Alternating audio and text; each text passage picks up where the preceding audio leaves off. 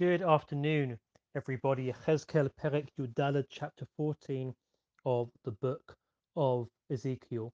I want to share a piece with you today that I've actually written up for the 9 through 9 website. In my previous recording, I spoke about my Rosh Yeshiva, Rav Aaron Lichtenstein, and what I think about on his yahrzeit. In today's recording, I want to talk about the other great Rosh Yeshiva, my other teacher at Har Etzion, Rav Yehuda Amital. One of the phrases most associated with Rav Amital, which he used to describe himself and his life, is one that appears directly in our chapter. Yechezkel, in the middle of the chapter, Pasuk Yudalad, verse 14, speaks about the sinfulness, the evil of a land.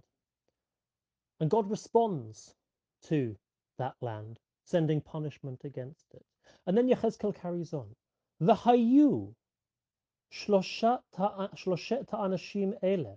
And if these three people were to be within that land, betocha, Noach, Daniel, v'Iyov, Hema betidkatam yinatzlu nafsham. They would, through their righteousness, save themselves, says God. Noach, Daniel, and Iyov, Job. Noach, one of the very first stories of the Bible. Noach and his flood. Daniel in the lion's den in Babylon. Iyov, a seemingly standalone book, the ultimate book of the righteous suffering. What on earth are these three who appear at opposite ends of Tanakh, who live in very geographical regions and at historically different times? What are they doing together? And Rashi quotes a midrash, which is such a moving midrash. Lefi she'elu shlosha, these three, ra'u shlosha olamot, they saw three worlds. Noach ra'a ha'olam banui v'charav v'banui. Noach saw a world which was built, the world he was born into, the world of Adam and his children. He saw that world destroyed through the flood, and that flood became itself a world of destruction. V'banui, and he saw a third world, a world rebuilt in the aftermath of the flood. So too did Daniel and Iyov, each one of them born into a world, and it was a good world that they were born into. They then see that world destroyed, and it's just a fascinating inference of the Midrash that the destruction is a world in and of itself. And finally, they see a world rebuilt. Says Rashi, what is this Midrash doing here? Lefikach hevio dugma ledoro shel Yechoniah. It was brought as an example to the generation of Yechoniah, the king, the exiled king from Yehuda, Jerusalem, to Babel. Shira'u et habayit b'binyano, this generation which saw the temple standing. V'chulbano, they lived through its destruction. V'binyan sheni, but also saw the establishment of the second temple. V'chein amar lehem HaKadosh Baruch Hu, thus did God say to them, Chiba yetera ani mareh lachem, atem Yechoniah v'galuto. Generation of Yechoniah's exile, I am showing you my love. That even though you have witnessed this destruction, you will again see this rebuilding. Rav Amital would quote this midrash on frequent occasions. Rav Amital, who was born in pre-war Hungary, a world which he would constantly describe as the great inspiration for who he became, a simple world. He didn't have much secular education at all, a world which was rooted in Chassidut and in piety, and also in the world of Halacha, of the Khatam Sofer and his descendants. He was born into this world, the son of a cobbler.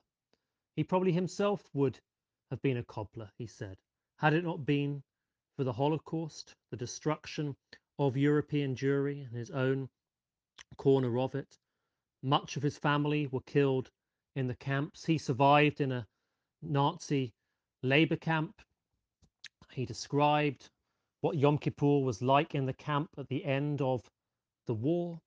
Hanukkah, of 1947. He spent every night, lit every candle in a different port. The seventh candle he lit in Istanbul, and the eighth candle he lit in Haifa.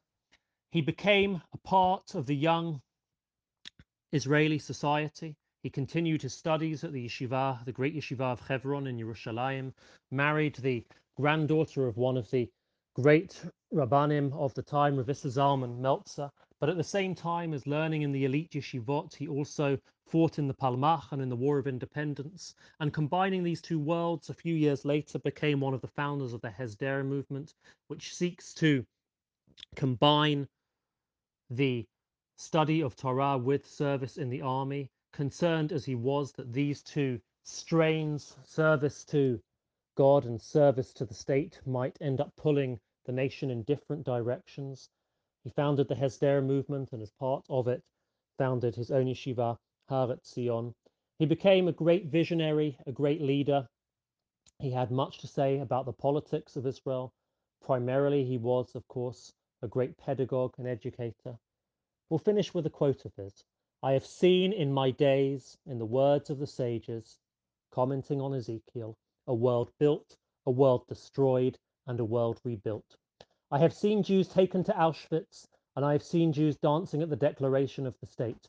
I have seen the victory celebration after the Six-Day War, and I have been with soldiers in Suez.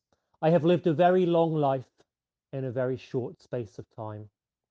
And it feels special, this is me talking now, that we read this chapter at this time. 929 seems to quite frequently do that, placing its chapters at symbolic moments. To read this chapter in between Yom HaShoah and Yom HaAtzmaut, maybe it gives us a sense of the poetry of Jewish history. Noach, Iyov, Daniel, and Yechezkel as well. Their lives mirror our lives in the 20th and 21st century. We, like them, we saw a world built, we saw a world destroyed, and Baruch Hashem, we are seeing and are ourselves taking part in a world rebuilt. Wishing everybody a wonderful day.